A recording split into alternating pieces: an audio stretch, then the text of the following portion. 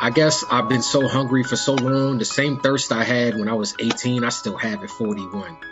And so I even tell my young artists, whether I'm a label or not, I said, y'all got to keep up with me. Because I said, I'm hungry still and I worked extremely hard. So I said, good luck. You know what I mean? But it's a challenge to them of, you got to build a certain work ethic to be in this game, man. It's not for everybody. Music is probably, and I can say this, the riskiest job you could take because there's no blueprint for this. Every artist's blueprint is different. You're not going to sit down in front of no manager or boss and you're going to say, yeah, there are certain things you can promote yourself, but he's not going to say, hey, you got to do X, X, and X, and this will put you here. This will get you a promotion. This will make you a star. They're going to say, we can try these things and hope that you blow.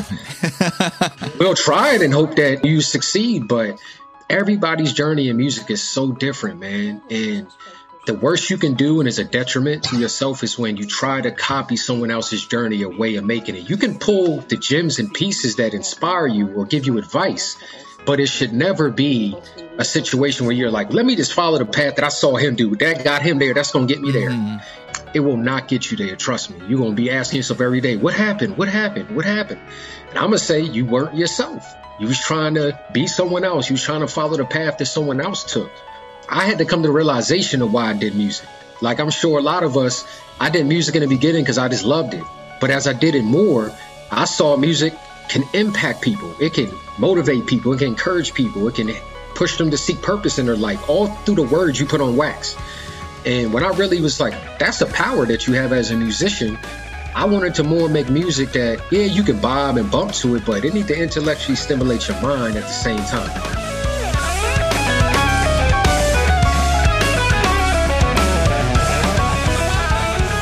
Welcome, everybody, to the Faking Notes podcast. Okay. Wait, we switched off. You whispered and I spoke. I whispered and you spoke. That was cute. So before we get into our guest for today, today's episode is brought to you by you future Patreon supporter. So you can go to patreon.com/fakingnotes or just follow the link in the description. If you're liking what we're doing here, we got Discords, exclusives, live streams, feet pics. What? Wait, did you write this that list? was my bad. I put that. I put the feet pics. This is my grocery shopping list. Sorry, but really, guys, the number one thing we love for you to do is just to recommend the show. We love hearing back from you, and we're trying to grow this family. Speaking of our faking fam, though. Grows by one more person today, y'all. Our next guest today is hip-hop artist, label owner, and philanthropist Wordsmith.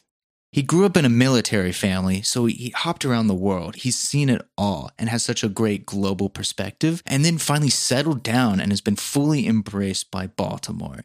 He's just a huge figure in the community, even leading him to be an artistic partner with the Baltimore Symphony Orchestra.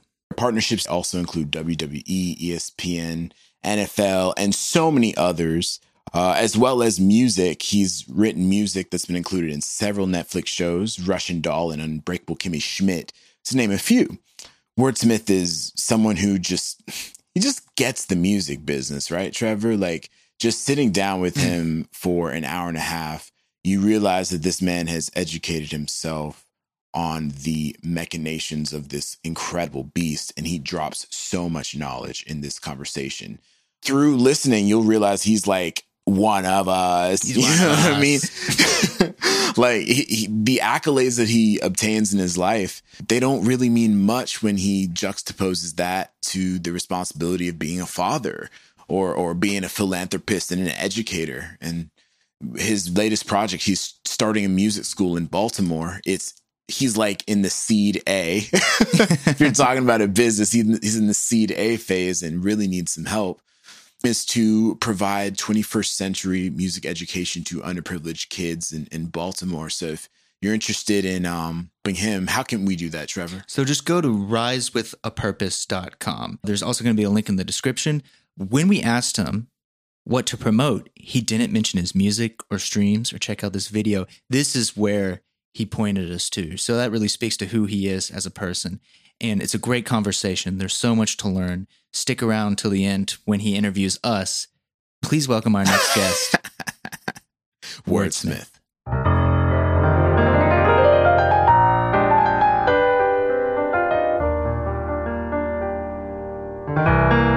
Ladies and gentlemen, please don't mind us. We're going to get started very, very shortly. We're going to pull the curtains on life real quick, and we're going to start this show. Wordsmith, welcome to the Faking Notes podcast. We're really excited to have you on. Hey, I'm glad to be here. I actually caught some of you guys' episodes on IGs where I started seeing some of you guys' stuff.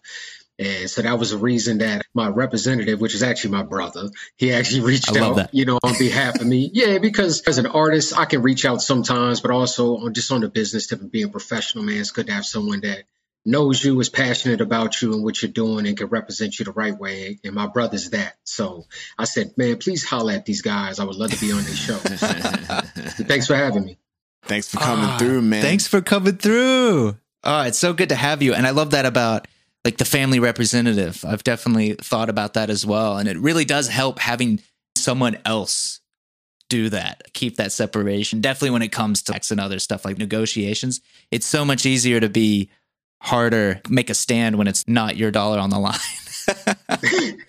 Well, you got to pick the right family member, I would say. Because all family's not going to be good for your situation. I'm just keeping it honest. Facts. My brother's reliable, so I knew that. So if he wasn't reliable, believe me, I'd have skipped right over my brother and kept it moving. He knows it. So he's about it. So and as far as like business, anything with money, nah, I'm good on that. I'm going to pick some outside people that aren't family members when it comes to that money side too. Can you talk about that a little bit, man? Because I'm going to do everything myself for the time being.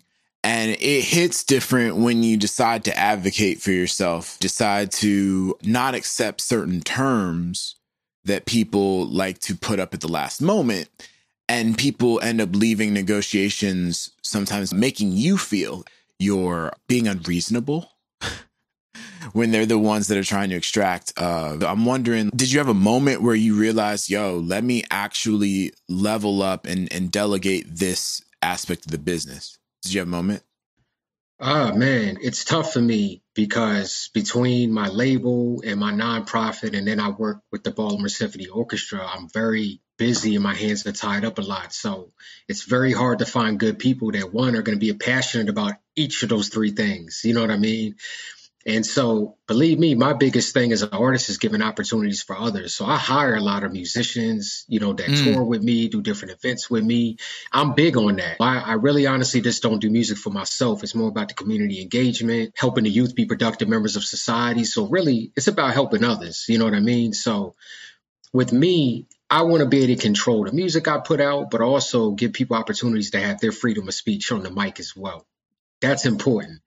And support them in that mission. I'm at a point now where I've done enough in my career. I have enough money that comes on a regular basis that I can actually sign artists and actually support them. Not to say, hey, I signed this person. And they're just sitting around doing the same stuff they were doing prior to me saying, hey, I signed this person. You know what I mean? I mean, there has to be a difference, especially when you're independent. If you sign someone, you need to have the resources to promote them properly so their career can grow, which in turn helps your label grow. And so I recently, at the top of this year, signed 5 artists, and 3 of them aren't even from America. One's from Tunisia, one's from a rock band from Ukraine, and then one's from Haiti. So, wow. And a lot of these people I've met during my journeys and travels. So it's really trying to help those I see are talented that really don't have the economy we have here in America. They really have nowhere to go in Ukraine and places like Haiti. Very few make it out and can do music. Mm-hmm. Unless they buy some Bitcoin, but that's a discussion. Exactly. That's a discussion for another time. Thank you. We so are much. not offering financial advice. No, yeah, that's true. That was a joke. I think this is a nice segue. You've gone global, and I think a lot of that also might stem from my interest in your background. So being born in Germany. And when I saw that, I assumed military family, like on the base. And I was just curious if you could explain your journey, because of course there's that trope. When you're in a military family, you're moving around a lot. There's that sense of attachment to home. And yet you've clearly found it. Like you're so ingrained in Baltimore. You've got nonprofits, the BSO, record labels, such strong attachment to Baltimore, but yet growing up, hopping around childhood. Can you take us on that journey from Germany to Baltimore? Yeah, I mean, it's crazy. My brother and I were both born in Germany, and it's just because my pops happened to be stationed there at the time. And so we both got dual citizenship because of that. So I can go to Germany and here, yeah, we had that for life. Bruh, Yeah, that's lit. Angela Merkel, I fuck with her, man. You know what I'm saying? Tell her I said hi. Man.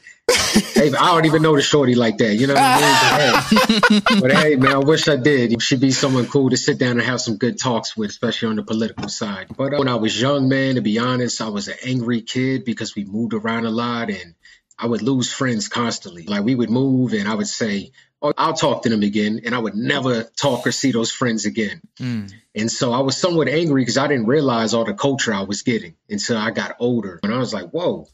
I would meet friends and they go, man, I ain't never even traveled out the state, especially here in Baltimore City. I got friends that had never even been out the state until I said, yo, I'm about to go to Lithuania. Why don't you come with me on this tour and see a part of the world? I mean, just being honest, I mean, I had one guy that he didn't even play an instrument. He was more my videographer. And just to get him to come on the tour, he learned how to play a drum machine a little bit, just so he could take part in some of the shows and I could get him the funds to come because they weren't trying to pay for just a videographer to come. I mean, I really took great lengths to try to show people the world, you know what I mean? And a lot of that is just, I got it ingrained in me growing up, moving around every 2 years. I've lived in 7 different states growing up, lived in Germany twice. So I don't have a racist bone in my body. I had to adapt so much growing up. Just the different surroundings, having to leave schools in the middle of the school year sometimes. The only time in my life where I got to finish school in full was when I got to high school. And I only got to do that because my parents sacrificed for me. Because when I was going into my senior year, we got stationed in New York. And this is the 3rd time we was being stationed in New York. And my parents sacrificed hard for me. They both said, we're just going to live apart. I stayed with my mother in Virginia. My dad moved to New York and was living with his parents, and they split apart for a whole year just so I could stay in one place for the first time in my life and have a better opportunity to play college football. And I was able to get a scholarship, and so their sacrifice wasn't in vain. But I adapted a lot growing up, but it's made me a lot who I am today and why I do so much work, not just here in my city of Baltimore, which is home to me. I've been here since 1998. I try to do so much in other countries that don't have much, where they got underserved youth. They have musicians, aspiring musicians that, like I said, have no resources or economy to even support being a musician. I went places and performed in places in the middle of nowhere, especially in Africa. I've been to Cote d'Ivoire, Namibia, Angola. I have great friends out there, but I've also seen poverty at a level that it's hard to explain. Worse poverty than you would ever see here in America, and that's real. And so the type of poverty to say, how can anybody live like this on this earth? How can we allow anybody to live like this on this earth where your house is pretty much built off of whatever you can find off the land? Not any concrete structure, not anybody coming in with any engineering skill, but literally, I found this piece of cardboard. I found this piece of sheet metal that may have broke off from something else a month ago, and this is going to be my door now, or this is going to be a piece of my house. Seeing kids that they're not worrying about what sport am I playing or what college am I going to. They're saying, am I going to get a new pair of pants this week? Am I going to get a new shirt this week? Am I going to eat for the first time in 3 or 4 days? So I remember coming back to America, man, it's traumatic in some ways to see, I don't know if that's the word, but to see the way we live. We really are privileged here. Yeah. And I just encourage anybody, go see the world. You need it for your perspective. Don't just live in your bubble and only go to the news and say, oh, man, it's tough over there. The news and the media is showing me that. You need to be there in the element sometimes. It does so much to your mind state, and it helps you become a better human being when you come back to the States and you realize, you know what? There's so much more I could be doing here. Wow. That's incredible. Wordsmith. Go ahead, Trevor. No, it's okay. No. It's okay. Go. I remember that's something Obama always pointed to growing up, like a mental shift was his time spent in Indonesia, I believe, witnessing that, living there and saying, oh, wait, I can at least envision a better world. And just like the stark contrast of what we see here in the States. How lucky we are, comparatively speaking, or really across the board. It's funny you mentioned Indonesia and Wordsmith. I wanted to just piggyback and just say thank you for sharing that perspective of traveling the world. It really does change so much. when I was playing on ships, a lot of the crew was from Indonesia and the Philippines. And it's so interesting seeing coronavirus like gutting that industry. They're having to scrap entire ships because cruise ships have not been able to go. It's good for the environment, yes, but that was the only way a lot of these people made a living, because they would spend 9 to 12 months in a contract on a ship, working every single day and sending the majority of that money back home to support their families. And so what you said about traveling the world and seeing economies that can't sustain music, being on the ship and seeing the Philippine workers, they would have 1 or 2 talent shows, like 1 talent show per cruise, and they would be so gifted, so incredible artists. But going back home, there's nothing, they can't work as a musician. So do you see ways that we as artists can build economies outside of just performances? Is that something that you've thought about or something you're working on right now? Yeah, I mean, the main thing I try to teach a lot of artists, especially new artists, is to really try to think about writing music on the licensing tip, thinking more of writing music for TV, films, and games, because that's your long-term money as an independent artist. That was something that, honestly, when I kicked off my career, I didn't say, oh, I want to be on the radio and TV. I said, all right, very few people get to do that. It's like making it to the NFL or the NBA. Very few people become superstars. I was realistic about it. I feel I'm talented, but it's not always your talent. It's who discovers you, who gives you an opportunity. Are you in the right place at the right time? All those factors play a part. And so I said, okay, what if none of those things happen to me? Where does that leave me? Most artists don't think about that. They just go, I'm going to make it. Yes, you're going to make it, but how do you define making it? I defined it as, once I can take care of my family, I'm good. I made it. I don't need no one to tell me nothing else.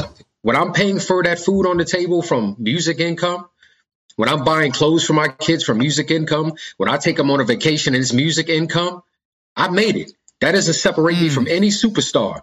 I'm doing the same thing that a big celebrity's doing. I'm just not on the same platform or plateau that they're on. That's the only difference. Honest to God on it. And so I really try to teach music licensing because that's what put me in this position, man, to be able to do a lot of the traveling, sign other artists, really expand my business, along with winning some grants as well. I'm heavy on the grant side of writing grants and putting proposals out to win money. But with music licensing, you can place one record on a TV show and you get paid for that the rest of your life. You can place one theme song in a film and you get paid for that the rest of your life. Okay. And sometimes, depending on what type of deals you do, you can get paid up front. Then you make your back end royalties on top of that. And so I really push, like even any of the artists I've signed, I've told them every record that is complete and finished, before we even release it, it's being sent to my licensing company to see if we can get it placed first. Because that's also free promotion.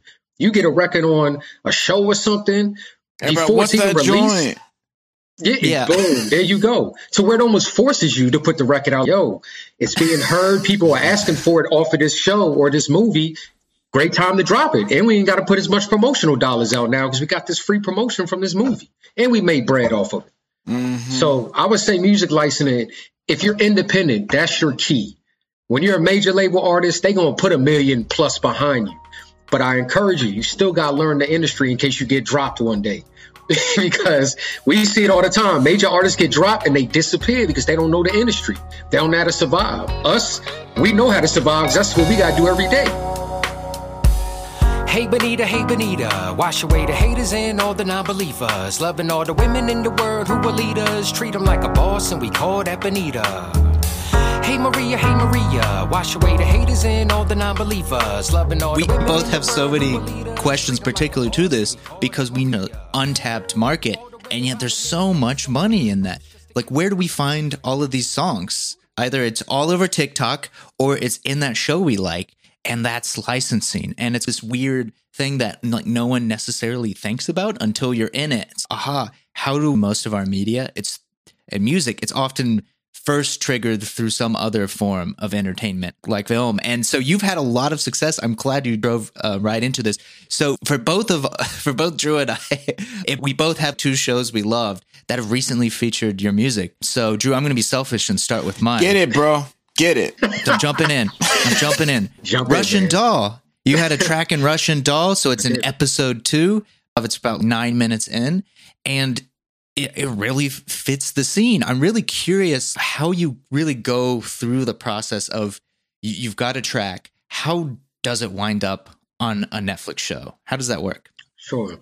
Several different ways. Sometimes I'll get hit up from my agent from one of my licensing company, and I'll have maybe 2 to 3 days to write a full song or to write a jingle. You really have to, I would say in the licensing field, if you want to be, I would say tops in and really make good money, you got to be a quick songwriter and quality on top of that. Not just write music quick, but it has to be quality. You got to be able to produce. And that's what I've been able to show. So I get a lot of work. So either I'm writing something from scratch where they'll say, hey, this is the scene, or they'll show it to me and I can write to it. Or sometimes they'll say, hey, do you have something that fits this? All right, boom. Or they'll have my music already, my catalog, and they'll pitch it already for me. The thing is, there's different levels of music licensing, just like being signed to a major label. And this is what people don't know. Just like you can go on, and I'm not downgrading any of this at all. Just like you can go on a distribution site like DistroKid or CD Baby, and you can put your stuff on there. But then you have the next level where you have to actually get a distribution deal where you have to sign a contract, a la like Ingrooves, who I have a deal with, United Masters, companies like this, Sony Red, Orchid, companies like this where they can add promotional value to your distribution as well. Music license is the same way. There's a bunch of companies where you can just sign up, put your music up, and you hope that someone hears it by chance. But then you have the bigger companies where this is what they do every day. They're the ones who know when a film is in production and it may not even come out for 2 years. Or they know when a new TV show is in production and it's not coming out for 8 months. What people don't know is they're already capturing all the music. It's not a last minute thing. This stuff is done a year in advance, months in advance for the show is even put to the public. And so it's done in those 3 different ways. And I just say you have to be sharp as a songwriter to really be, I would say, survive in this industry, because you got to think about it like this. There's so many shows and movies made all the time, and they want so much music all the time. It's so disposable like trash. And so you have to be able to be like, also not the type to have your feelings hurt, because you might write a whole song and they be like, we're not going to use it. You got to just accept that and be like, I know that feeling. Yeah. And you got to just be like, okay, that's the business. I'm not going to get everything. You know what I mean? I'm not going to get everything, but I always try to write my music in a fashion, especially if I don't have to title it after a show, that I can regurgitate it and still release it and put it out. Be like, all right, I wrote it for this show, but you'll never know. You know what I mean? Let me put this out. Let me put this out now. Thanks. So I find ways to still flip stuff and everything, but those are the 3 formats I do. Write music quickly.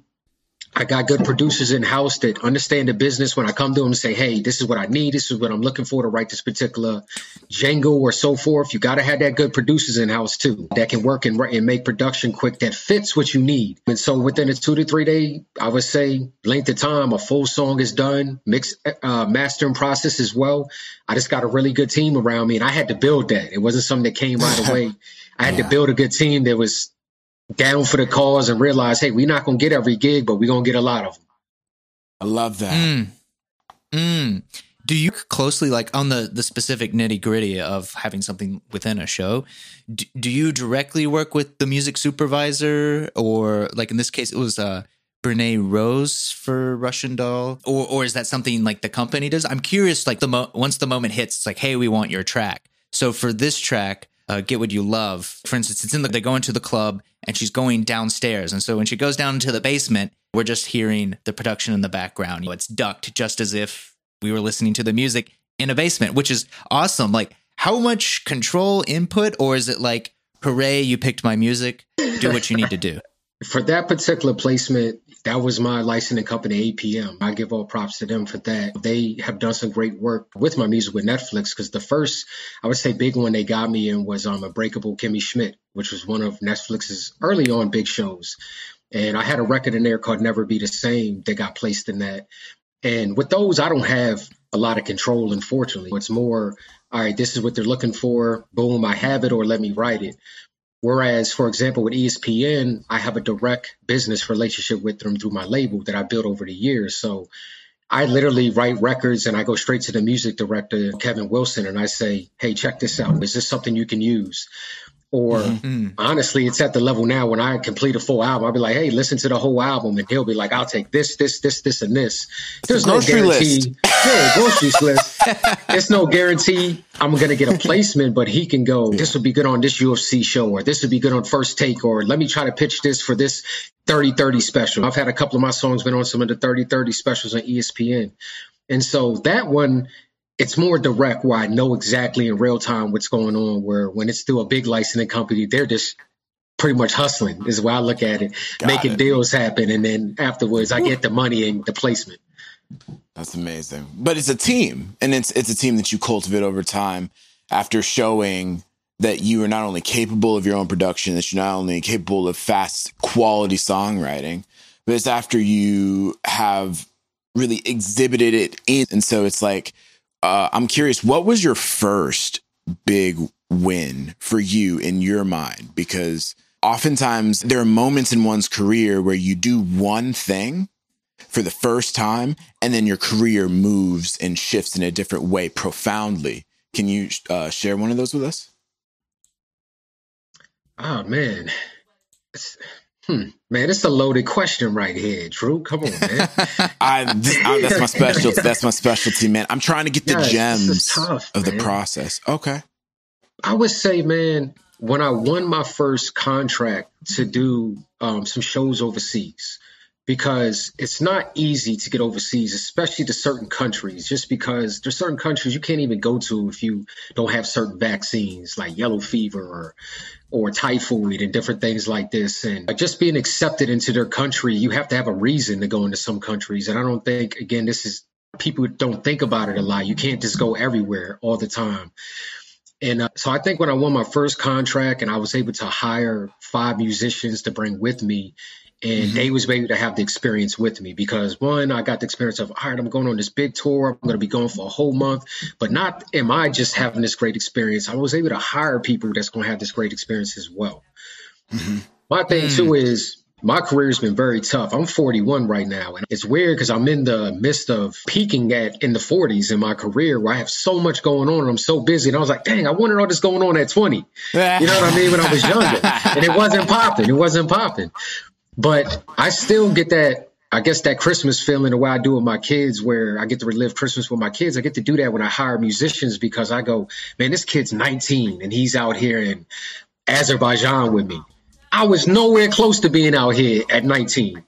You know what I mean? And so I get the best of both worlds. I get to get it, but then I can go, man, this young kid has experienced what I didn't even get to. But my hard work got me in a position where I could provide that opportunity for him and he can run with it. You know what I mean? So when that happened, one, I was like, I can do this. And this was back in 2016. And since then, I've been to 11 different countries. And I've also, since the pandemic hit, I've done 4 virtual tours that I broadcasted out of professional studios. So nothing has slowed down or stopped for me. Wow. Wow. And that's relatively recently, too. So it's interesting how Very things recent. accelerate. I graduated from Juilliard in 2016. So it's really interesting how, like, Congrats. Thank you, bro, for real. And I think like that's really cool. When I graduated, like that was a big tectonic shift in my life. So it's interesting to see how we both were having tectonic shifts in our lives at the time.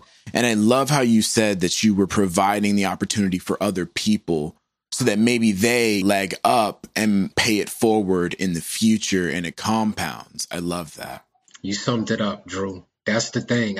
If I can help someone that had the struggles I had, meet some of the shocks I've had, bro, I've lost so much money early in my career, trusting people, giving people $1,000 here, $500 here, disappear, or never do the work they claim they can do. I can honestly say there's more unfortunate bad people in this industry that look at the music industry as a way to make quick money. Let me screw this artist. Let me charge this artist XX amount of money that really don't cost this much. And I tell people the same way you would do in school. You got to study this industry. You got to know this industry. Don't just jump in it because you see all the glitz and glamour. That stuff will go away one day. Trust me. And it'll just be you. And you got to know how to operate and stay alive and stay relevant. Whether that's you putting music out or putting other people's music out, you got to be relevant and understand this business. So I keep my eye on the prize, man. I've never become a huge star.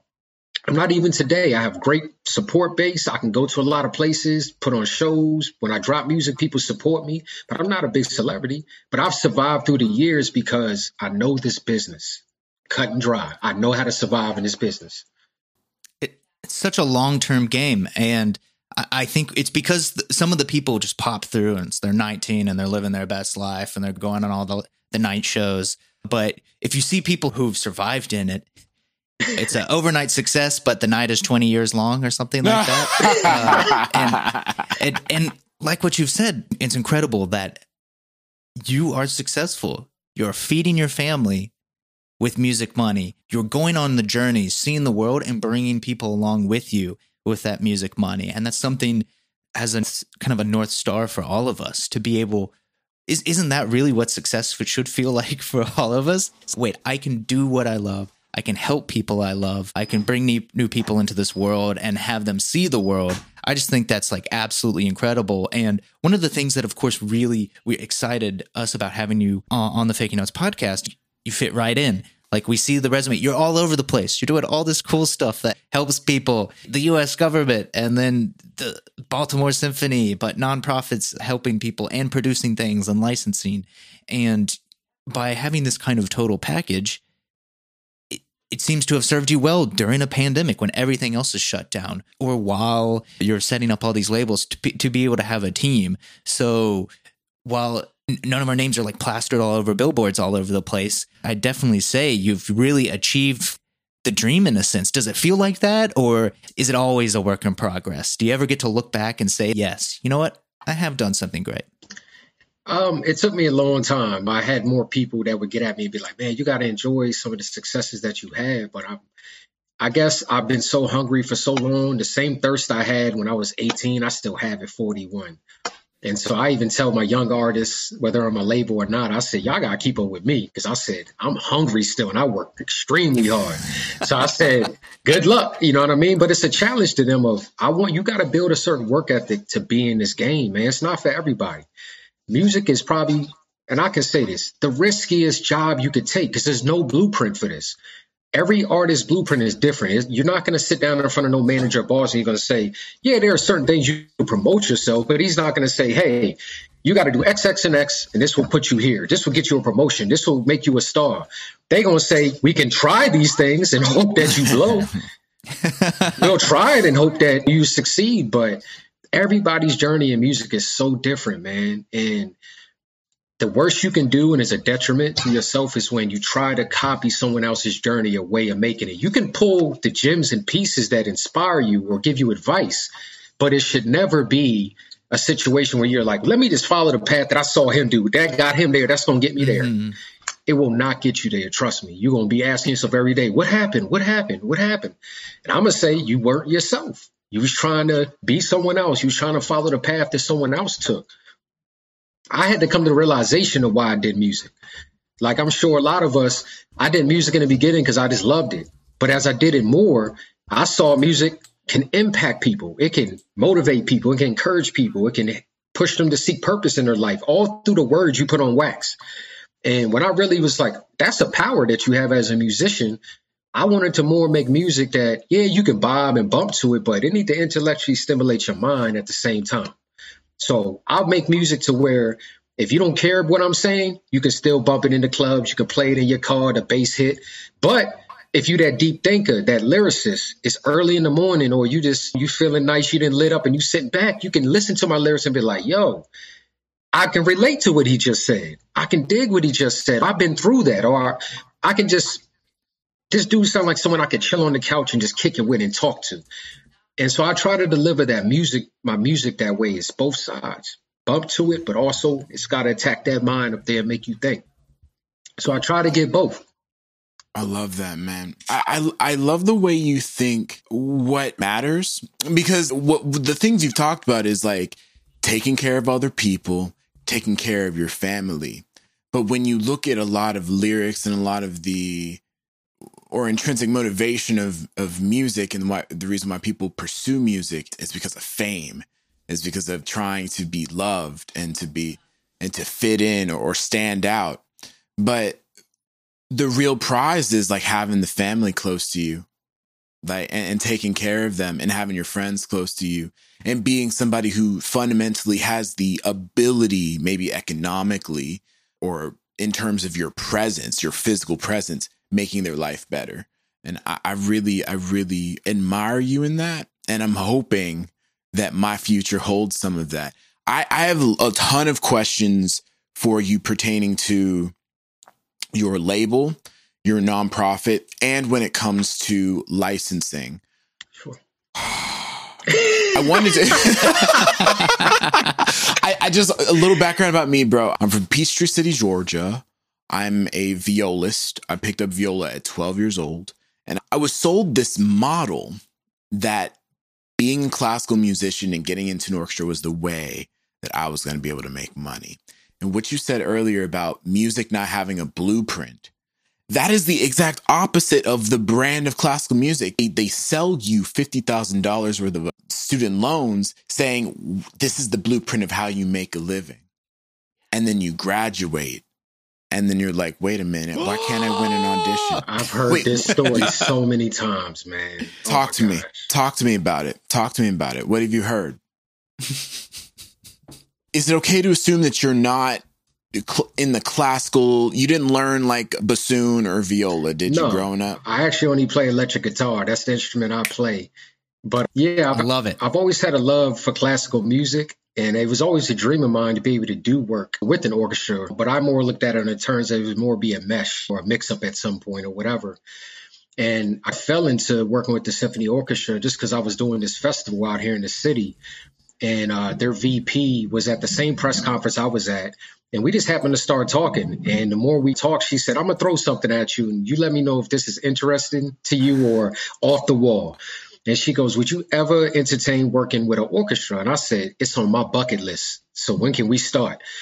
And so the first piece I did was actually Carnival to Animals. And I wrote a whole new narration to it, updated it for the kids. And it went over so well.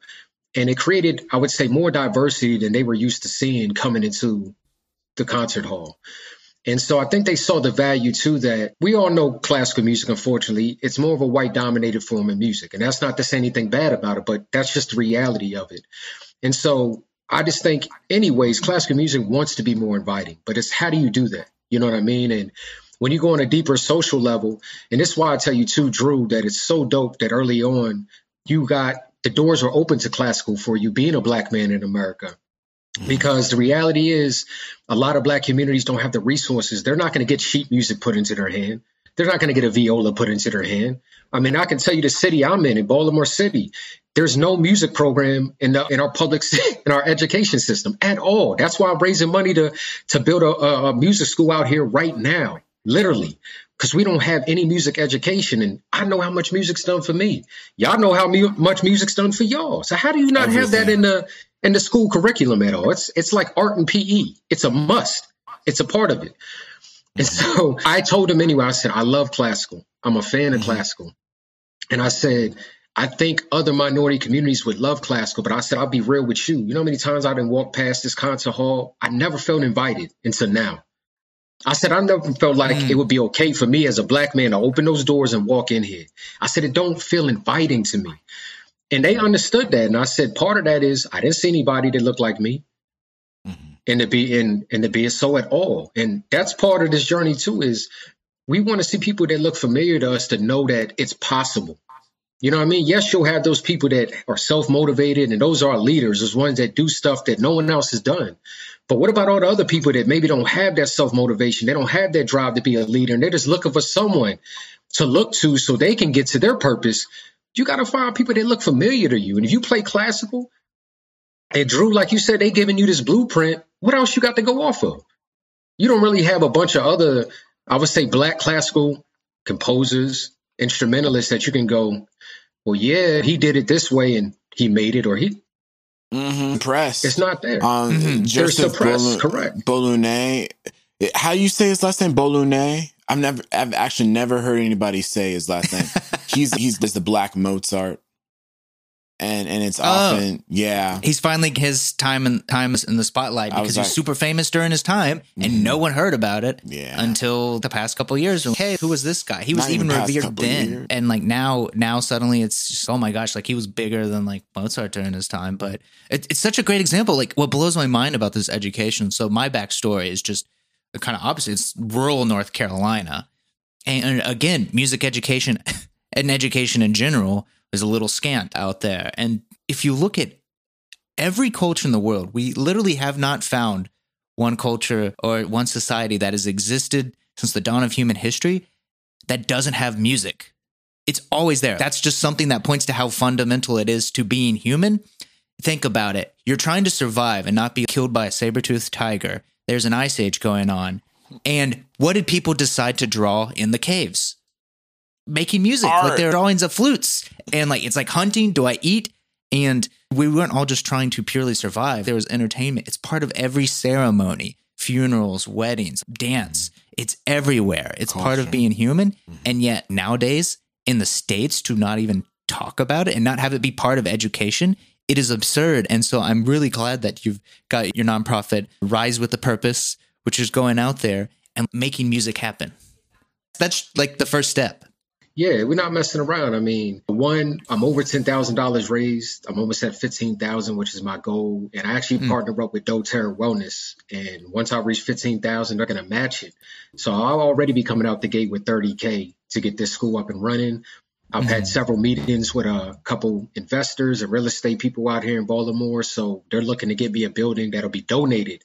So I won't have to put out any funds to get the building. So yeah, this is not a game. I told them, I said, this is a legacy project right now, not just for myself, but for the city of Baltimore. I want this school to be here after I'm gone. And people know that, hey, you don't want to put music education in the school curriculum? Don't worry. The kids will have some place to go forever at this music school. You want to learn how to play drums? Come here. Keyboard. You know what I mean? Guitar. The great thing, too, is the symphony orchestra already has agreed to take part in this music school, providing resources. Some of the people in the orchestra will actually be coming to the school and teaching. So there's going to be no, I would say, anything left open. You want to learn classical? Peabody's there. But like I tell people, Peabody's for jazz and Peabody's for classical. But what about all the other kids? That's what I'm saying. And you got to end. It's somewhat of an invite program. So how you going to get in there? How does that young black kid or how does that young Latino kid with nothing? They're not going to Peabody. From your program. Let me tell you something. From your program. Your program will allow them to have the ability to compete with the people that go to the higher level conservatories. Look, you said it before. I'm a black man who plays viola. How many of us are there? And I've only gotten to this point because there were programs like a orchestra. I went to a relatively white school that had orchestra in the middle school.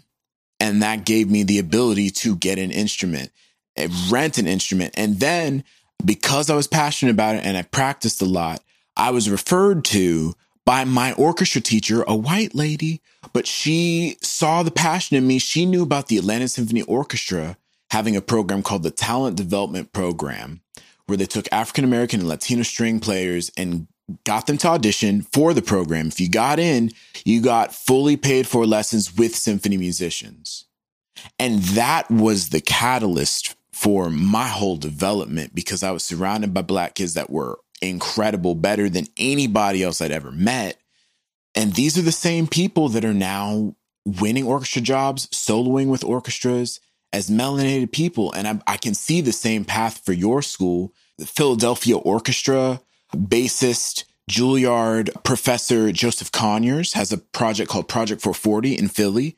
There's another project called Play on Philly.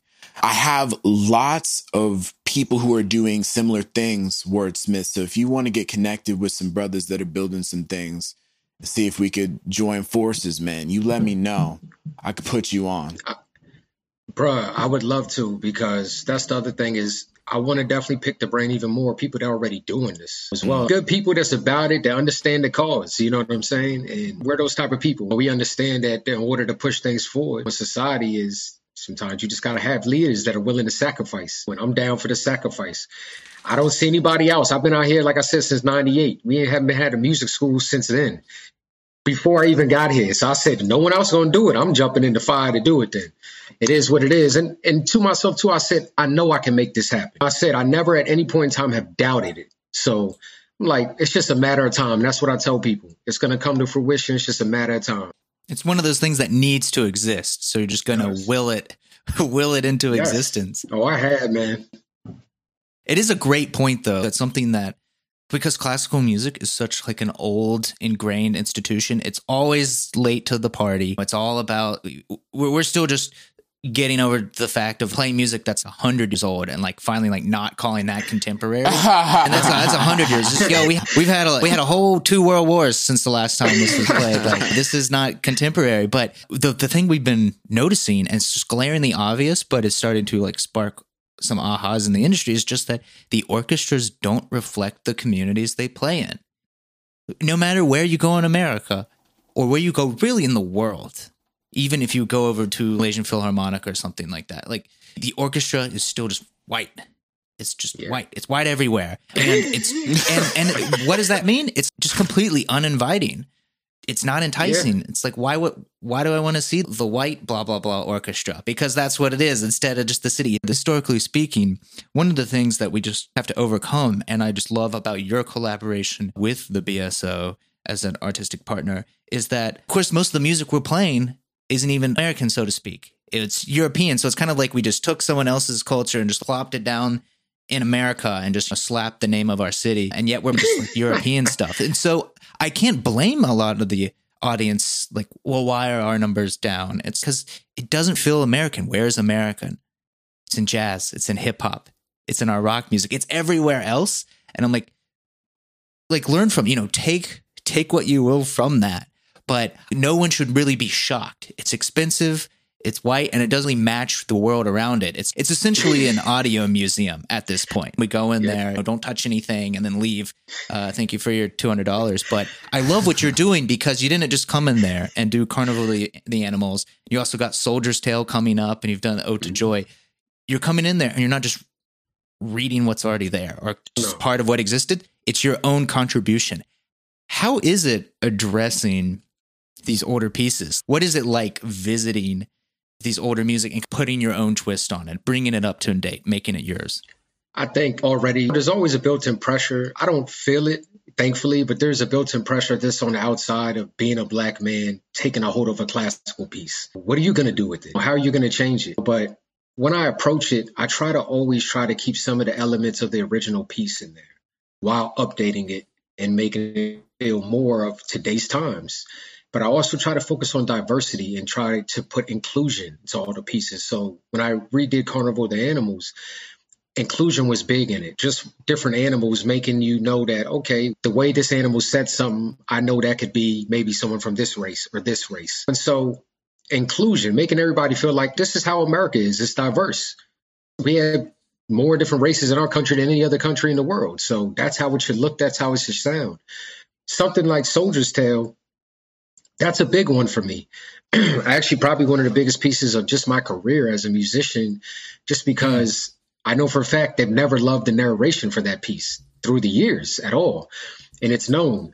And not only am I taking it and redoing it, putting some of the elements that are known, but this is one of the pieces where I'm really redoing it and making it a brand new piece besides the title. And I'm also changed even the setting. It's taking place during the 1960s, during the Civil War era, and also during Vietnam. And it centers around this Black troop coming back from Vietnam, literally pretty much coming back to nothing.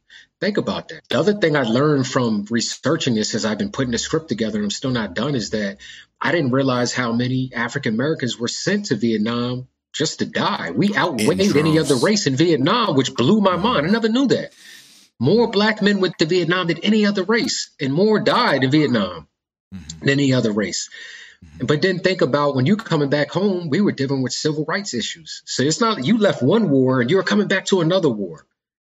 And so that really hit me. I said, man, that's just to think about that. You think you made it, like I survived this war in Vietnam, a war we shouldn't have been fighting. And then I come home and I got this war of race that I have to deal with now.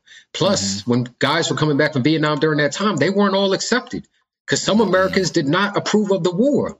So there was so much that they had to fight. And I'm putting this into Soldier's Tale. And I'm really saying to the crowd, there's so much humanity to think about here. And the original piece is told from a white soldier perspective, from a time that none of us know about anymore, honestly. But we all know about that civil rights era. We all know about Vietnam. It's not too far long gone. You're talking about 1960s, 1970s. It's only 2021. That wasn't that far away. We're not talking about the 1800s, 1700s here.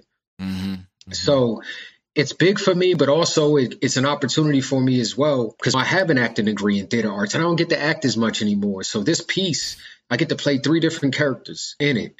And so I get to really bring that acting piece that I love so much to the table, along with the music side.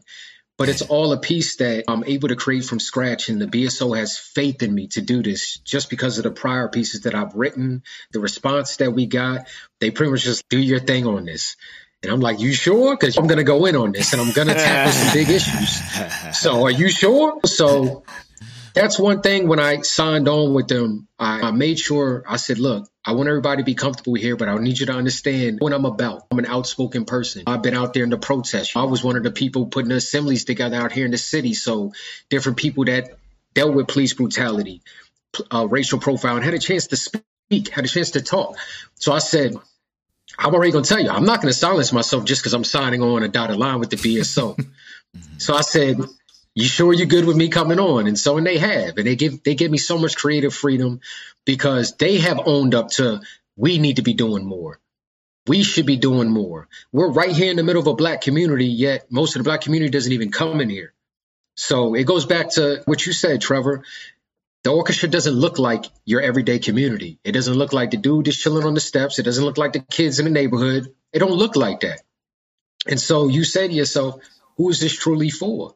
But the more you can see yourself up there, me, I'm not playing an instrument, but I'll be up there on stage, whether I'm hosting something, whether I'm narrating something, whether I'm doing an acting piece that has orchestral accompaniment. You're still seeing someone up there where you're like, whoa, this is someone from my community that's up on this stage up here. This is possible. And that's what I want them to get from me more than anything I ever write is this is right here. I love that because I've never had to experience that moment. Just as an incredibly average white dude, like we're everywhere. Like average white dudes are all over the place. I can be a CEO. I can be an athlete. Average white dude.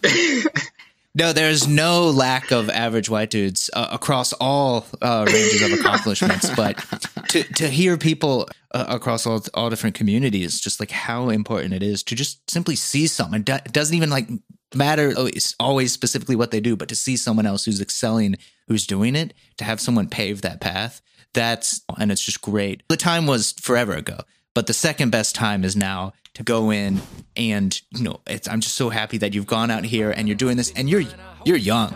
You're young. Oh, man, thank you. I appreciate that. Years ahead. I feel that too, man. I feel it too, bro. You wonder why. This is why we got no trust. You're so anti-rap, anti-black with all these anti-facts. Hold that thought, let me run this back. You're so anti-race, anti-hate with all these anti. The best time to plant a tree was 20 years ago. The second best time is now. And that's literally a sticky note on the back of my door, because that sort of idea, I think, is fundamental to everything we do, whether it is in music, whether it's in arts, whether it's in collaborations. Plant seeds today. So you have Soldier's Tale coming up with BSO Wordsmith. I'm curious. I've become particularly interested in labels and how they work.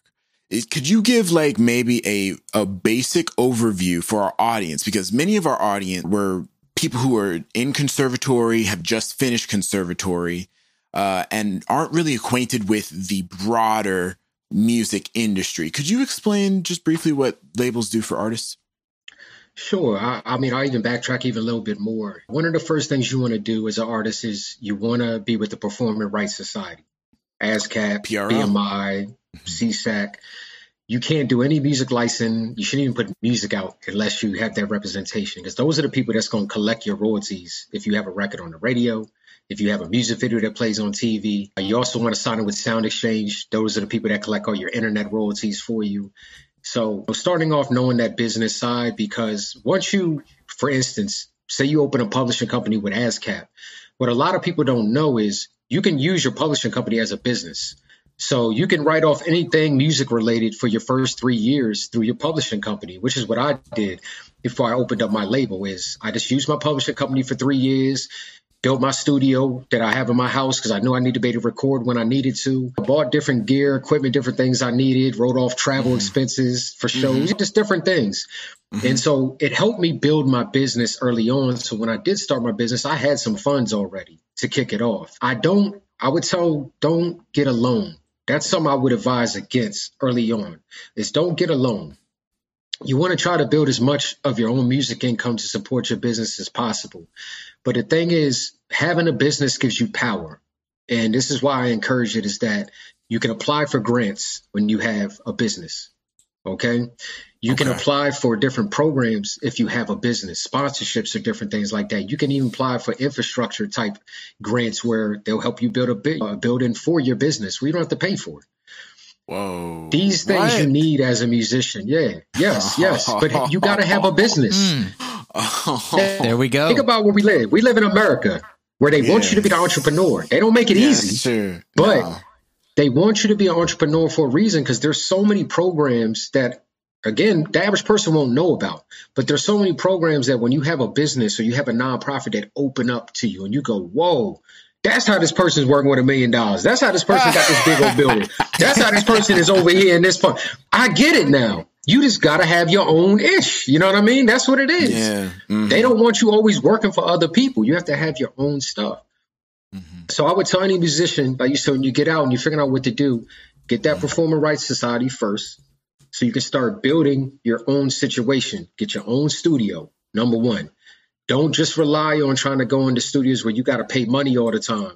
You need to be able to be in a position where, say you get some work come in, that you can record on the spot, because time is of the essence. Trust me. You won't have time to be, oh man, this is a $10,000 deal. You need it by tomorrow. I won't have enough time to make an appointment at the studio, get in there, write the song. You won't have time. And guess what? They're going to pass you by and go to the next person like me, who's like, I can do that tonight. No problem.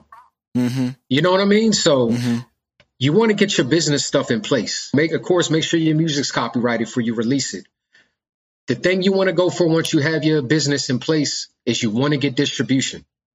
But you want to get good distribution. You want to get distribution where you're not paying for it. I'm not saying it's bad. In the beginning, you might have to do that. But if you're the person that can hold out and don't feel like you have to release music right away, try to get some good distribution where you can get with someone who is going to give you some promotion with your distribution deal, and will also get it onto a bunch of platforms, even bigger, I would say bigger reach than a DistroKid and a CD Baby and some of the other ones, where they actually have relationships with MTV, BET, Vivo, different things like that. That's the distribution you want. Why you still have your own business. It doesn't necessarily have to be you signing to a major label where you have no control. I like having some control, if not all control. Yes, I agree with that. You know what I'm saying? I want to put a song out now because there's an issue going on in the world that I feel strong about.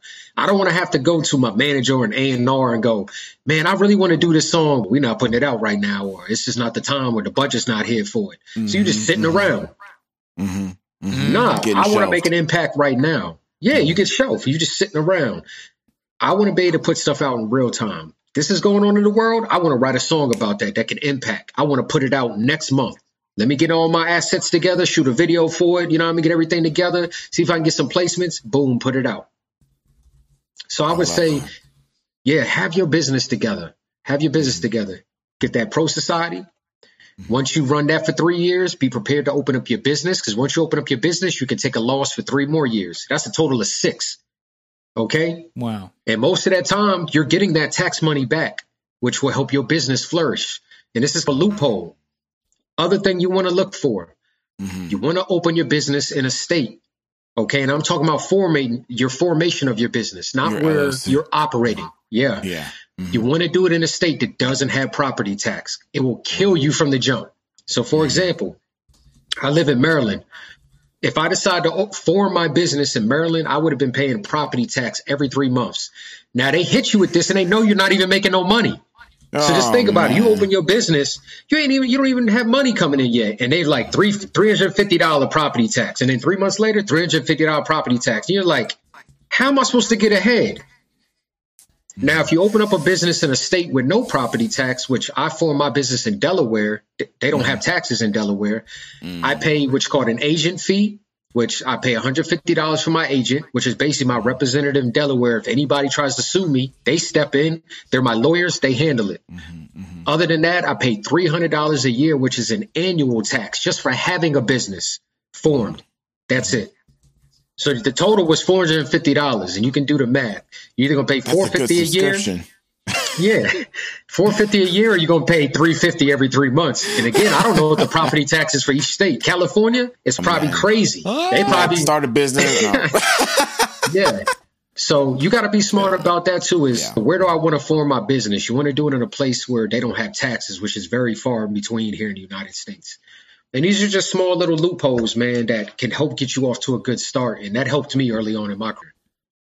I love that, man. How did you go about learning all of this? Because this is a lot for your average musician who's just, like, how do I, what compressors do I run my vocal chain through? And then you're like, no, the compressor's okay. Here's where you need to register your business in Delaware. Yeah. How did you go about learning all of this? I researched it, man, just to be honest. When I decided I wanted to do music for a living, I didn't put music out right away. I literally took the first year and I just learned the business. I said, all right, this is how I need to register music. This is what I need to sign up with. I just needed to know. I didn't want to go into it dumb because I had heard all the horror stories of people with bad contracts. And I would always say, you probably got bad contracts because you probably didn't read it or you didn't research the business. And I was right when I got in and I said, the information's right here. They just not going to hand it to you on the platter because they want a dumb artist. And in some way, you don't blame them because it's your fault if you don't gain the knowledge when a major label comes to sign you. If you don't know the business, that's your fault. Just like when you got a test on that Friday, if you didn't study during the week and you failed, that's your fault. That's how the music industry carries it. I'm the opposite. So when I meet people and get them knowledge, they be like, yo, I've never met no one that freely gives away so much knowledge. And I go, you know why it's not a big deal to me? Because you still got to execute. I done given this knowledge to so many people and they don't do anything with it. They don't do anything. So I said, don't cost me nothing because you got to do something with it once I give it to you. So I said, why not give it out there? I want to see other people successful. I don't want to see people going through all the heartache and pains that I went through, all the money I lost. So take what I'm giving you and try to execute as much of it as you can. About Taylor Swift and Kanye, their respective publishing debacles, creating all of this music that is vastly popular and nobody's immune. Nobody's immune to this. No. Man. No, not at all. I mean, you saw with Taylor Swift catalog, Justin Bieber manager bought it all up when she was pissed about it. But it's that major label situation. Sure, she had a pretty decent deal early on in her career, but labels know you hungry. You need us. We're the ones that's going to launch your career. You need us. And so, look, even this far down the line, she's actually an example of a big time celebrity, one of the best musicians in the world, and she didn't even have control of her own music. No. That's sad, man. That's sad. It's a fundamental problem. It's a fundamental problem with the industry. I think the ownership, retaining ownership, especially as an independent artist. In terms of researching this, though, I'm curious, were there any books that you read that were like illuminating to you, or any articles or newsletters that you subscribe to that our listeners could also follow in your footsteps? Nah, actually, I did a lot of internet searching, man. I'm just keeping it real. Anything I had a question on, I was typing it in. And more than anything, I would just try to go to official sites. If I would see information, I would say, okay, is this the official site? It's not on a third-party site. That's the only thing I would make sure you're going to that official site to get the information so you know it's legit. Okay. Thank you. I'm very curious because you do all of these things. You're running a business. It's actually a business. You're making the art, nonprofits, traveling the world. How do you balance all of that? And also, you've got a family. Like the studying for the test was a great example. I'm sure that's a real world example. If you didn't study for the test, how do you balance this all? I don't know. My kids say I'm a robot, man. That's what they say. I'm a robot, man. But I don't know, man. I've grown up this way of having to adjust all the times and multitask from my dad being in the Army, like we were talking about earlier. So this was just a normal way of living for me. I'm used to doing a million different things. When, believe me, my phone blows up all day from my artists, from different gigs that I'm doing, rehearsals I have coming up, shows coming up. Just, I'm always doing business deals all the time. So my phone blows up all the time, and I just try to stay grounded, man. That's the main thing, is I never want people to ever feel that I've gotten so big that I'm not reachable anymore. Just for example, it might be someone who I haven't spoken to in maybe a year that might hit me up. Even if I don't get back to them right away, I still apologize and be like, hey, I'm sorry for the delay in getting back to you. I never want anybody to feel that I'm above them. You know what I mean? And I think as entertainers, sometimes we have a tendency to put an entertainer on this pedestal because of your profession. Because I've had my boys who, they're like, yo, you get to do this, and this is this, and this, and this. And I go, yo, we all are unique in our different crafts. You know what I mean? I'm like, I've seen you grow in your particular craft. You know what I mean? To where you're at now. No, it's not music, but you've had different successes in your field. And I said, that's got to be your perspective, not my perspective of, man, you get to do all this cool stuff. In your lane, you're doing all this cool stuff too. You're just not looking at it that way. Mm-hmm. You know what I'm saying? I said, stop looking at, like I said, the glitz and the glamour all the time. I said, in between that, most of my days, I'm a father. You know what I mean? Yeah. Every day. I have kids to raise every day too at that. Yeah. You know what I mean? So when you wipe all that stuff away, I'm just an average, regular dude just trying to work hard, be here for my kids, teach them right. That's above any music or any traveling, any work I do through my businesses any day. So stay real is my thing. Stay real, stay approachable, never get too big. I don't care where people put you, or even if you realize you're sitting up here, you got to always stay in the middle where people down here can come to you and the people up there can come to you. And, it's balanced there, that gray area. Send the ladder down. And that's why they advocate for all these presidents. I told recently, you have a dog, because no matter how powerful you are, you might technically be the most powerful person in the world, but you still got to pick up that dog's crap. You do. That's still right. I mean, you still setting an example. You know what I mean? You still setting an example. And I'm having a hard time personally. This therapy, Wordsmith. I want your advice as a brother who's like farther along in the career. I've been getting a lot of requests from schools for me to do like career days and things like that, but for no money. And they're coming directly to me. And while I do want to do that, I still have bills to pay. What are some tactics that you employ? First of all, are you even getting those emails, or is that going to your manager or your agent? First of all, that's the thing too. What we were talking about is I do all my own business, man. It's rarely, like I said, my brother will step in every now and then where I feel that I shouldn't speak for myself. But again, when it does with money, you're going to hear from me directly at all times. Okay. But I'm honest up front. And that's what my encouragement to you would be, Drew, is though in your heart you want to do it, be real with people too from the beginning. You know what I mean? So the expectations are there, because you'll be surprised how many people will go, I get that. I understand that. This is your living and I'll see what I can get for you. Or even too, I tell some people, and of course I'm at a different stage in my career where I don't go below a certain limit. I'm like, this is the least I'm willing to do. And I'm telling you, if you pay this price, you're only going to get me. You're not getting my band. You're not getting anything extra. This is the bare minimum I'm willing to do. But being honest up front has always worked for me, because I've had times where people have reached out earlier in my career, be like, hey, can you do this? It doesn't involve any money. And I'll be like, listen, right now, this is my standard fee to come out and do it and so forth, because this is the travel. I have 2 kids. This is my living. This is the least amount I'm about to accept. And this might even be $200 I'm talking about here. Yeah. And I've had people come back and be like, you know what? I'll pay you $400. I get that. Because some people, I think when they approach musicians, especially early on, they forget this is your living. They just go, you need me. Let me put you on here. You want to perform. This is my living too, man. I can't even expand my career if you're not willing to pay me at least a little bit of money.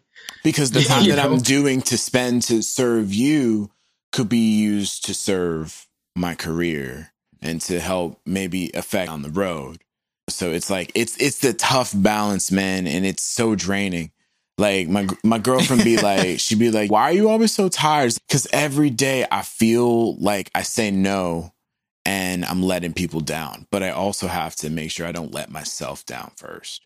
So I appreciate your perspective. Yeah, you're doing right, Drew, man. And I think your perspective is right, too. It's the type of people we are, you're going to feel that little tinge of, man, I feel like I'm letting somebody down, but you don't want to let your family down, bro. That's first and foremost. You know what I mean? And like you said, you don't want to let yourself down because you want to have some further opportunities in the future. You don't be putting yourself in a hole. You're like, I done did 10 talks and made no money. And I can't even do no talks no more. I had to travel here. I burnt this money up here.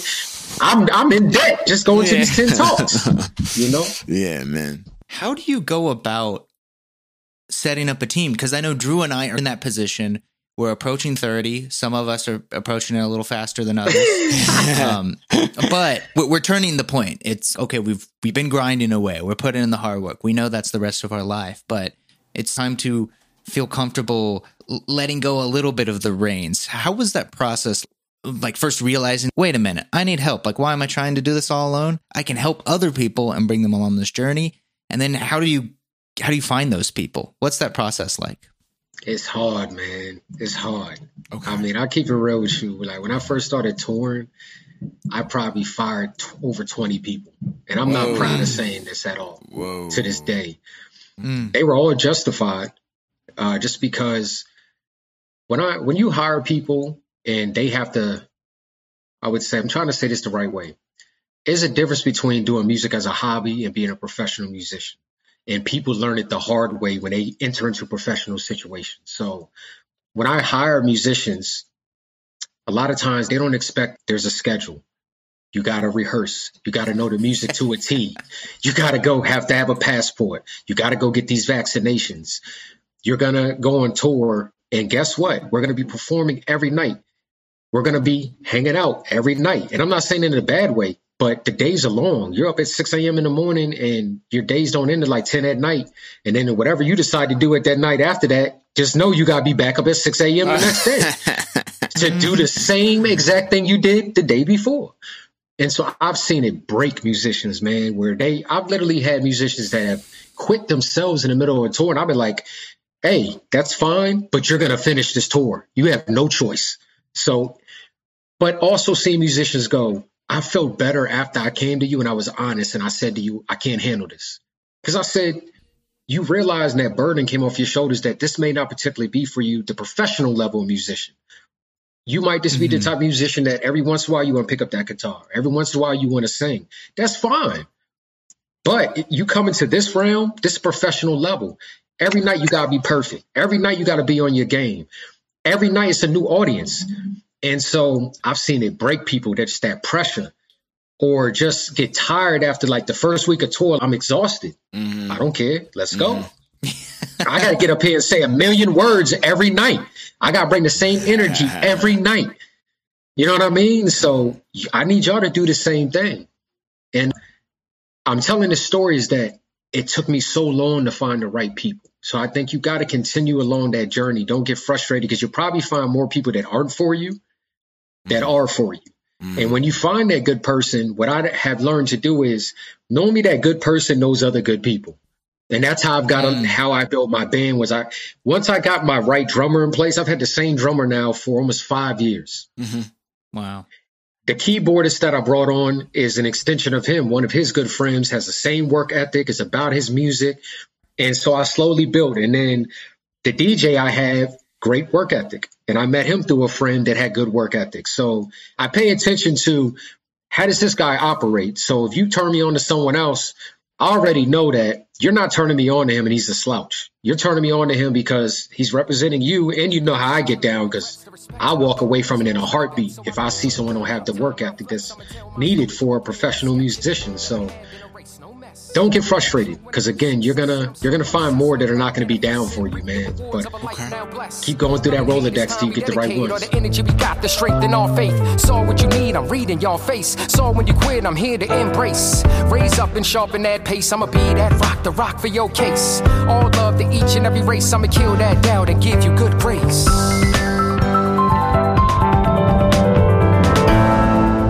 I am so happy your brother reached out to us.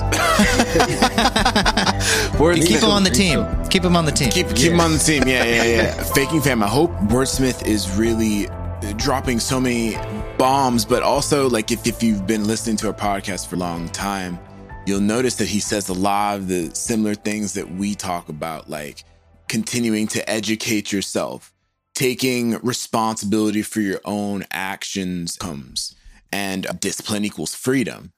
You know what I mean? A lot of these things they're multidimensional in their efficacy, and I'm so happy to hear it from you once again, Wordsmith. Man, thank you. And I feel the same way, man. That's why I wanted to come on the show, because there's a lot of podcasts out here, but you guys' subject matter, how you view the world, your perspective, being musicians as well. I said, man, these are my type of guys, man. So I think we can connect. I'm serious, you know what I mean? Like, these are my type of guys, and I want to connect with good people. You know what I mean? Mm-hmm. And I just had a feeling, besides just doing an interview, I said, these will probably be dudes that I'm sure we'll be talking past the interview. We'll still be connecting past the interview. Mm-hmm. Did you have any questions for us? Yeah, please hit us up, man. I definitely do. My first question is, what brought you two together to do this podcast? Did you see, was it an urgent need or a void that brought it together? Or was it just you guys always wanted to do a podcast together? It's kind of funny. We didn't really interact that much at school. So we were both in graduate school, but 1 year apart, which meant we only overlapped for one year.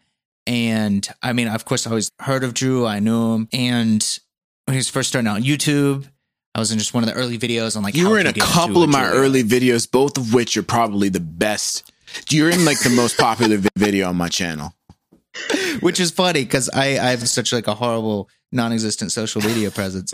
And we didn't really know each other. But the one thing that really drove us together, we had a couple mutual friends who've since been on the podcast. A good friend of ours, John Hong, is that we found somewhat of the tribe of classical musicians who were really interested in everything else. Like, how do we go out here? What is the hustle? What is going on in the world beyond music? Learning things that at the time didn't seem relevant to a music career. Various theories. How does the universe work? Literally. And so we tried to do this in New York, but thanks to the schedules of the trains, it didn't quite work out. We both came out to LA around the same time, and we're starting up the LA grind. And I wasn't super happy. I had a great life in New York, and I had ripped it up to go, sit in the land of sunshine and avocados. And yet I was just not happy. I'm like, what's going wrong? And how you opened up Wordsmith is talking about acts of service, helping others, bringing others along. I just think we realized that for both of us, that's really the fuel of what drives us. Anytime I try to do something that's like selfish, or I'm like, oh, I'm going to take this because it's going to propel me to fame or some other thing, which will never happen. I'm going to do this. I'm going to release this track because it's good for other people. I'm going to have this conversation because it might be valuable for others. So I just think we realized we were both at a similar place in the journey, and it was time to make it public, these discussions that we were all having on our own. This is a new era. It's okay to do music and learn about how to run a business. It's okay to have a nonprofit and travel the world and have a family and do all of these things and talk about it. It's not just about only hitting the right notes in the practice room. Let's just have a little bit of a life. So for me, that's just why it happened. We can have conversations with really interesting people such as yourself who are out there doing awesome things and great things that in that little classical bubble or in everyone else's little silos, they might not hear about. Definitely. Well said, Trevor. Well said, man. Drew, what about your side? And I want to know a little bit about what got you kickstarted on your social media, because you be rocking on that IG and everything. Appreciate it. Yeah, man. So both questions: what got you started with the podcast, and also what value do you see with social media, and what is the best angle you feel works for your social media presence? I love that. Okay. Discovered podcasts in 2010 when I was bored.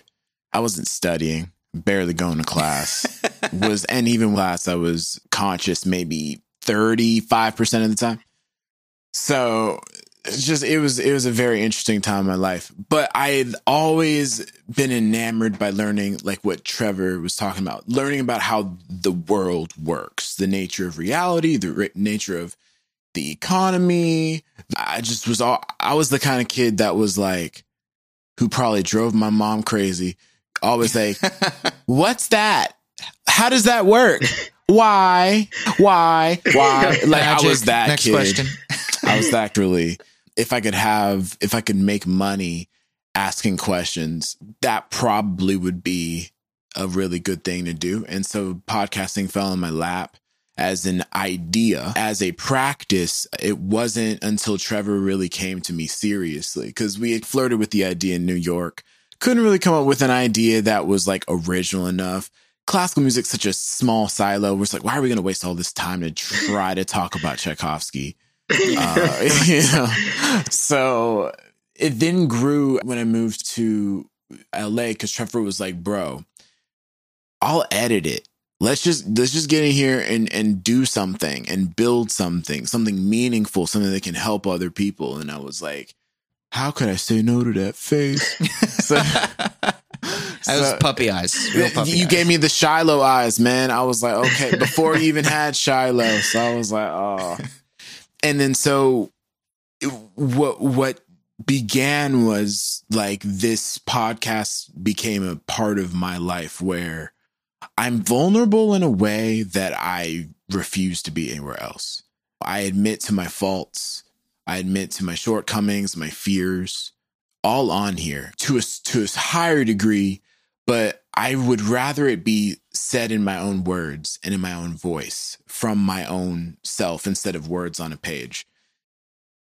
From social media and that of my life, it was born from this idea of, Wordsmith, you even said it. You said like, man, I'm not going to be the best. I'm not going to be the most famous violist ever. Like, name a famous violist, right? So I had no predispositions about that, but I wanted to, at least in the classical music realm, to be respected and to be somebody that people wanted to play with, somebody that people wanted to connect with, because for the majority of my time in this space, I've always felt like I didn't belong, like my presence wasn't welcome, and that I didn't have anything valuable to say. And so it was kind of a defiance of that by sharing my story very boldly as often as I could, which was every day for a very long time, until I actually started getting paid for my services and my time. And so now my goal is with social media is to continue to just really live as an example of what really happens when you put effort and time and bet on yourself over a long period of time and see the sort of cool things that can happen in your life as a Black person. Because here's the deal. There aren't many brothers out here doing this thing. And I feel like doing it while being Black and showing people that we are capable of elegance, grace, and virtuosity. If I could be an example of that, my life will have mattered. So that's what social media has ultimately meant to me. Man, that's such a great answer right there, Drew. And I admire both you guys' perspective. You guys definitely have purpose. And that's something that's beautiful, because there's some people that they're still searching for purpose in their 50s and 60s and 70s. Mm-hmm. And I don't think you should ever stop searching for your purpose. You know what I mean? Because there's a lot of times there's several different paths, you know what I mean, that you can take. But I just love you guys' perspective. I love why you guys came together to do this. It wasn't on any selfish tip. It's more about helping other people. We echo the same things, man. And I know my heart feels fulfilled. I'm not going to lie, man. Just hearing you guys' story, being on the show, talking to you guys, and especially during this COVID time where I don't hang around pretty much nobody, man, unless I'm with my immediate circle of musicians when I'm doing something music related. It's good to meet other people. You know what I mean? I'm sure people listen to the podcast understand what I'm saying. It's good to meet other people that just seeing their face on a Zoom and hearing them, you go, yo, I can connect with this person. You know what I mean? I didn't have to shake their hand, dap them up, meet them in person, but I actually feel a connection with these people as if we met physically, we would kick it. So I even cherish that, man, even more because of this pandemic we went through, where you've had to pretty much almost be to yourself and your immediate family a lot of times. Mm-hmm. So thank y'all, man. Thank y'all. Incredible. Oh, thank you. We got to get you back, Wordsmith. We got to get you back, man. I want to get even more granularly in the future on maybe some of these more business aspects of music. My roommate and one of my best friends, Winton Grant, is also a musician. and a brother and talks a lot about this business thing, because that's what's left out, man, all the time in our education. That's what's left out. Yeah, I tell my son too. My oldest, he struggles with math. And I tell him, like, a lot of that geometry and algebra, I said, it's not real life. It's not. I said, I can remember going to college and I had my first, it was like a business class. And they were teaching you about bank accounts, savings accounts, IRAs. I said, that's what you should be learning in school, because that's what counts. When you get in the real world, that's the stuff you need to know. You're not going to use geometry when you get in that deposit. You know what I mean? You're not going to use no geometry on a job application. You're not. What's the cotangent of your initial deposit? I mean, zero. I don't know. I mean, you need to know how to count money, save money, and keep money. You know what I mean? And I remember saying to myself in this business class, I said, why didn't I know this 5 years ago? Why didn't I learn this? Why am I just learning this my freshman year in college? This is when I'm being offered this to me in a business class that I had to take for credits. So there's so much that needs to be learned that's just not put out here. You know what I mean? Some of it is, you should go out there and gain the knowledge. You should have that will to be like, I want to learn this. But also the resources should be readily available, especially on the music side, so you can be successful, man. Because that story y'all told me when you get out of school and you think, oh man, I'm going to get out. I'm going to jump right into this. I'm going to jump right into this. This is going to be popping. We all know the reality is that doesn't happen most of the time. And you go, where do I go? And the next thing you can think is, I'll just find a job to make money. You know what I mean? For the time being. And that's got to stop, man. There's got to be better preparation for musicians, because I'm sure you guys hear now, they tell people now, don't do a major in music. There's nothing in it. There's nothing in it unless you want to be able to teach in it. That's about it. But as far as putting out music and becoming someone that's a professional recording artist, that's not going to happen with music as your major. I'll be honest, why I didn't choose music as my major. I saw more opportunities in entertainment with theater. I was like, I can flip theater more than I can flip music, and having that. I was like, I can build my own music situation. You feel me? So it's that knowledge there. I feel if you were prepared more. You know what I mean? If when you're in there learning your profession or your craft, whatever instrument it is, they should be teaching you the business side as well. Just how you start a label. These are the different organizations you need to be registered for. So you have all this registration taking place when you're in college.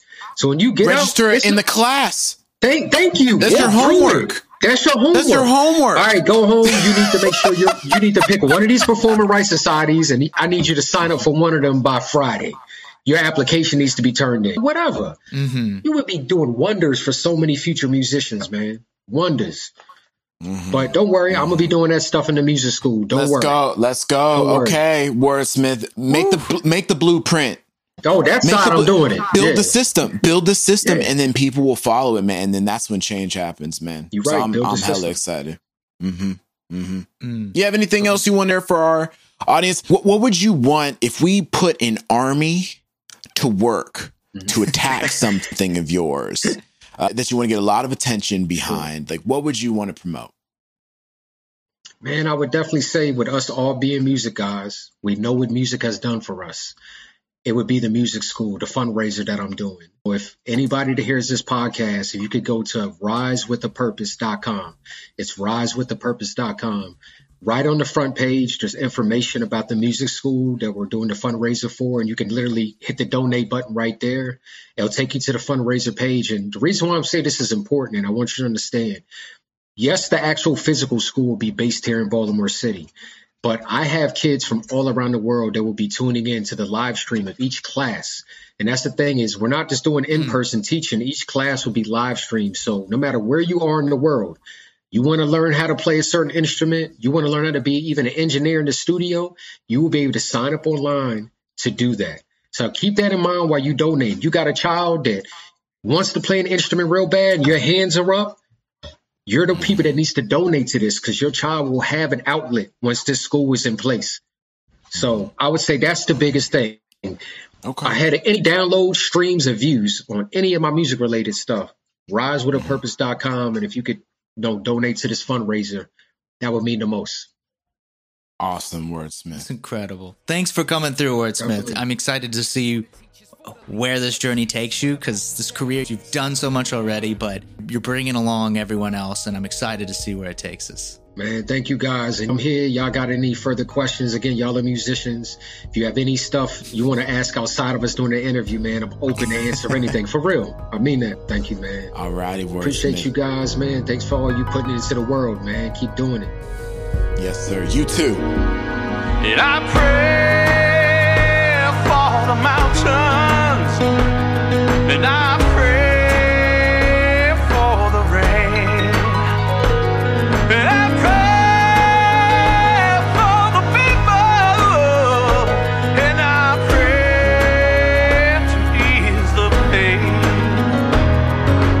Look with compassion on the whole human family. Take away the arrogance and hatred which infect our hearts. Break down the walls that separate us. Unite us in bonds of love. Work through our struggle and confusion to accomplish your purposes on earth. Amen.